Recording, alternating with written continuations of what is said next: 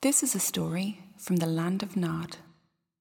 Hi, my name is Annie and I create everything that you see and hear here at Land of Nod. If you would like to support the work that I do, please consider going to patreon.com/Land of Nod Learning. Thank you.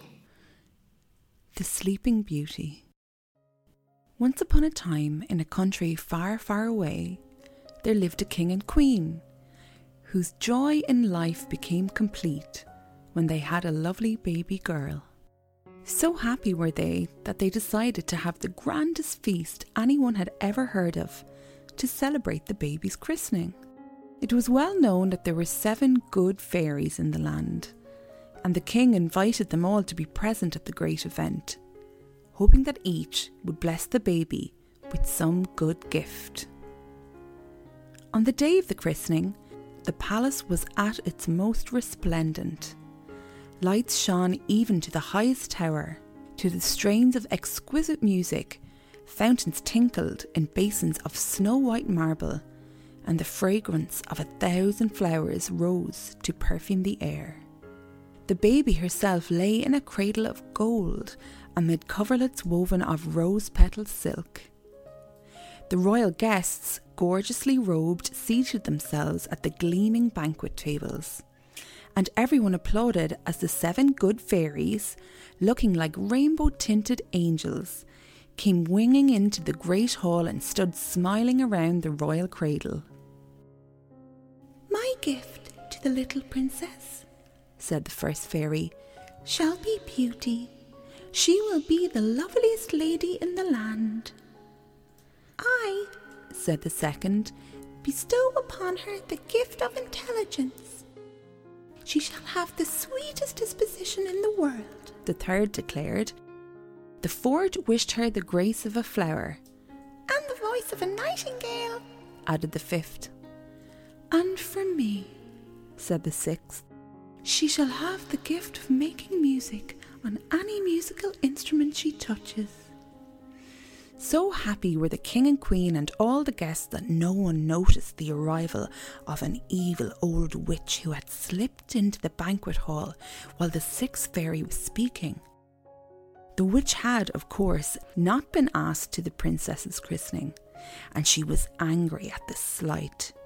She stood in the shadowy corner of the banquet hall waiting for a chance to make trouble. Now, she figured, her time had come. Although it turned out she was mistaken, she thought the last wish had been made by the 7th fairy. So, stepping forth, her face ugly with hatred, she said to the king and queen, "Ha! You think I am not good enough to be a guest at your daughter's christening? You despise me. Well, I'll get even with you. I am going to make a wish that will be a lifelong curse upon your child. And this is it. One day she will try to spin at a spinning wheel. When she does, the spindle will prick her finger and she will immediately fall down dead." So saying, the evil witch disappeared, the sound of her eerie laughter echoing in the ears and hearts of the horrified guests. A terrible hush fell on the christening party, which had been so happy just a moment before. The poor king and queen were all but out of their minds with grief. But lo! Suddenly there appeared the 7th of the good fairies, who, as you remember, had not yet wished her gift on the little princess. In a voice clear and lovely as a silver bell, she said, "Unfortunately, I have no power to undo the curse the evil witch has just put upon the princess. The girl's finger, alas, will be pricked by a spindle. But I decree that when that happens, she will only seem to pass away. Actually, she will be in a deep, deep sleep. A sleep so deep that it would last 100 years. Long enough to make the evil witch consider her dead. But during those 100 years, the princess will remain as young and lovely as she is on the day she falls.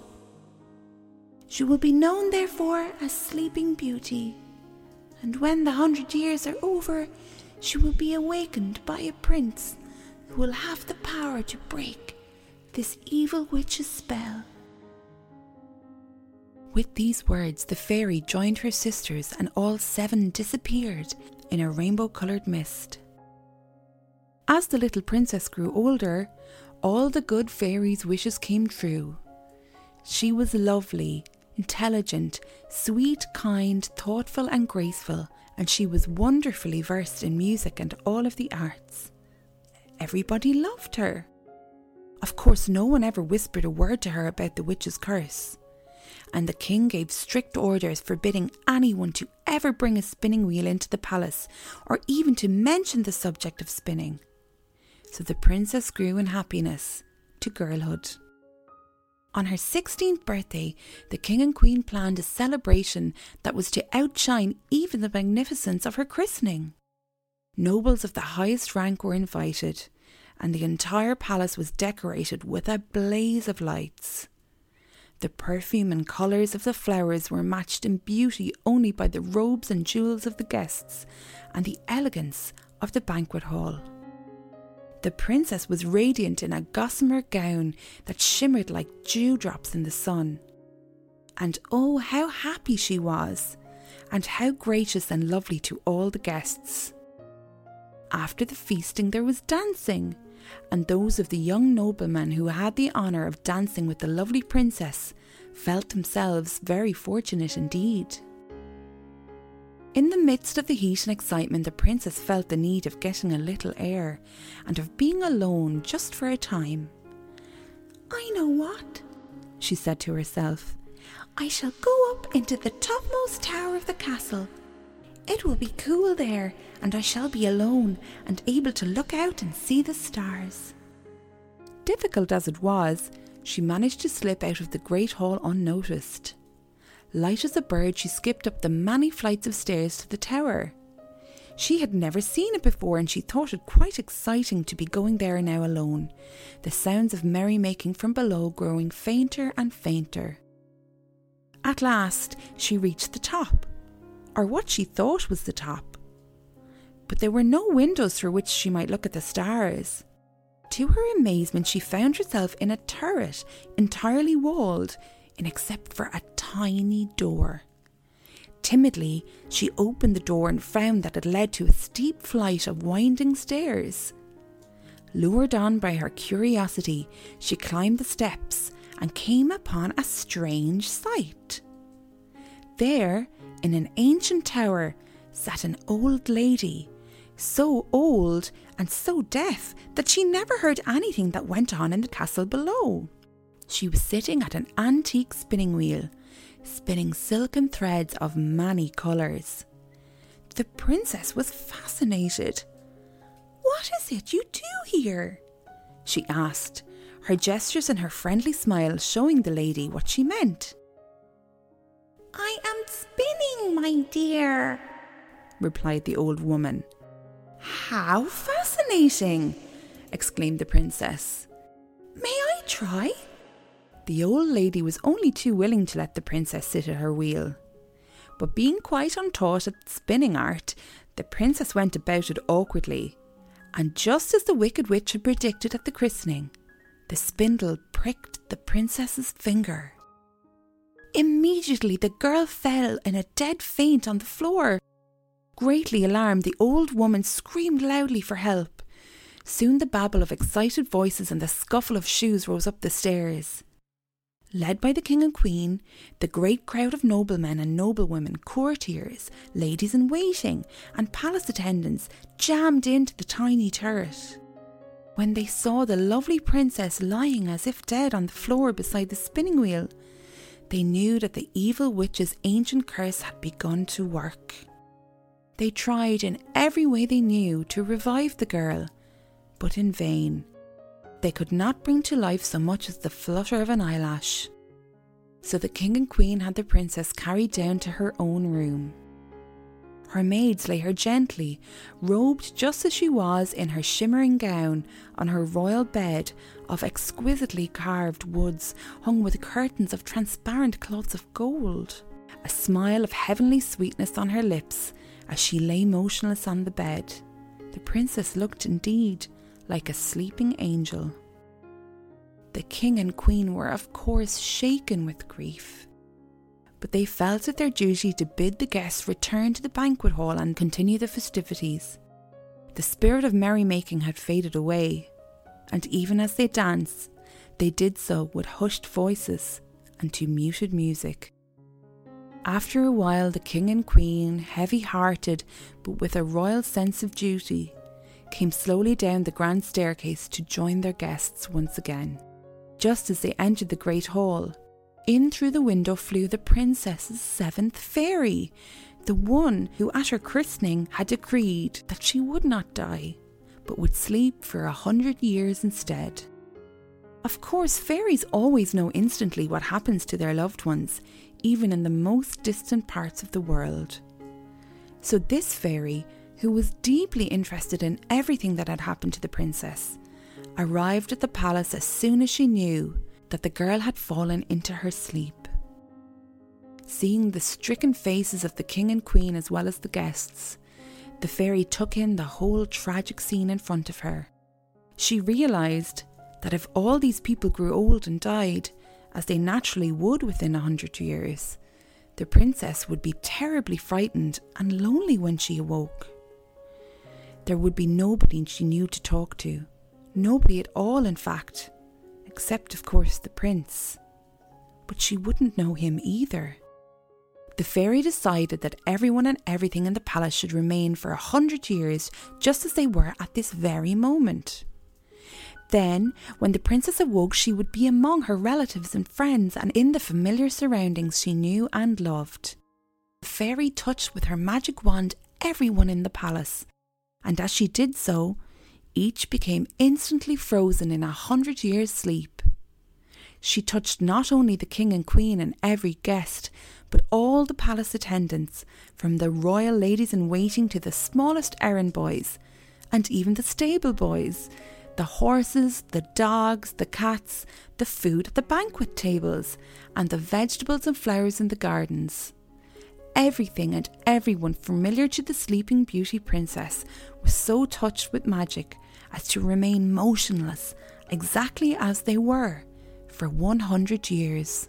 Then the fairy flew away, but not until she had caused to grow all around the palace and its gardens a thick forest of trees so tall that nothing of the palace could be seen from outside except the very top of its highest tower, and that only from a great distance.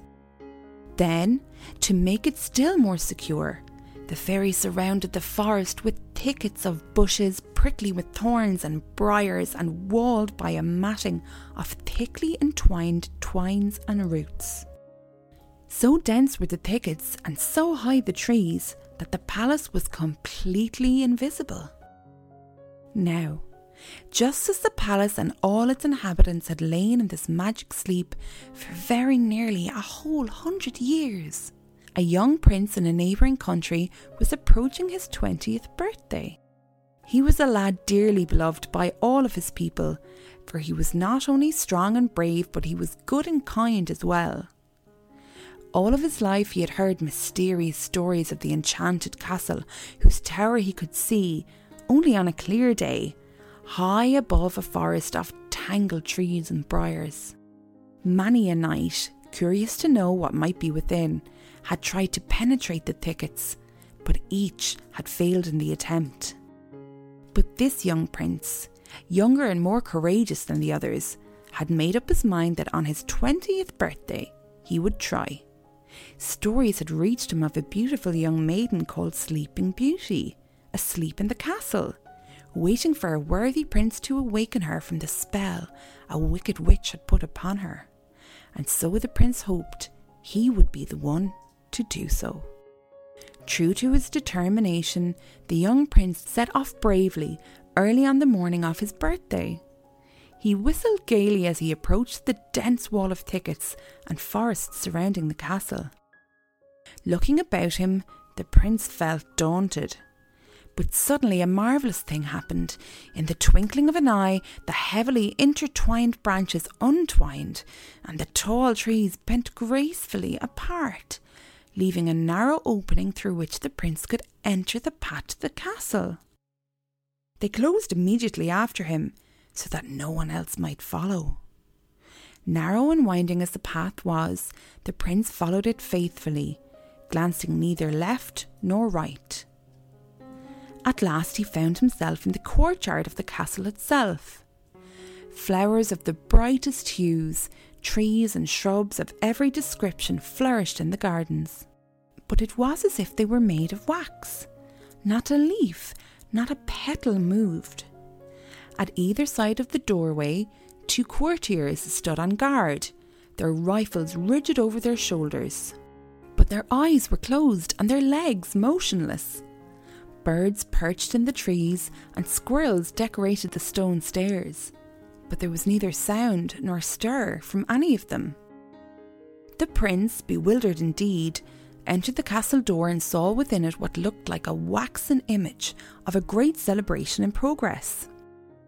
There, motionless, yet with the flush of life on their faces, were great numbers of knights and ladies, nobles all, as well as courtiers, servants, flower girls, and all manner of royal guests at what seemed like a very gay festivity.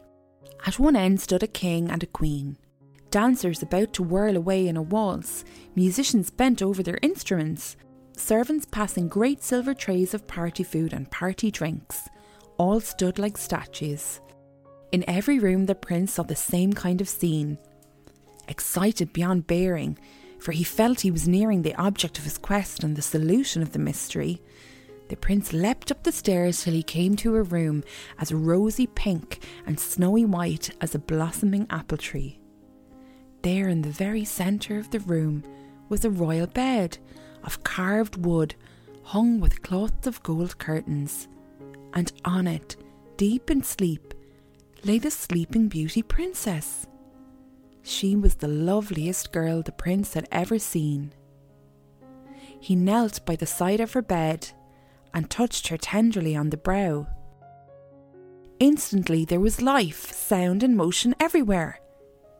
Sleeping Beauty drew a long breath, smiled and opened her eyes. "Oh, my dear," she exclaimed as she saw the prince kneeling at her side.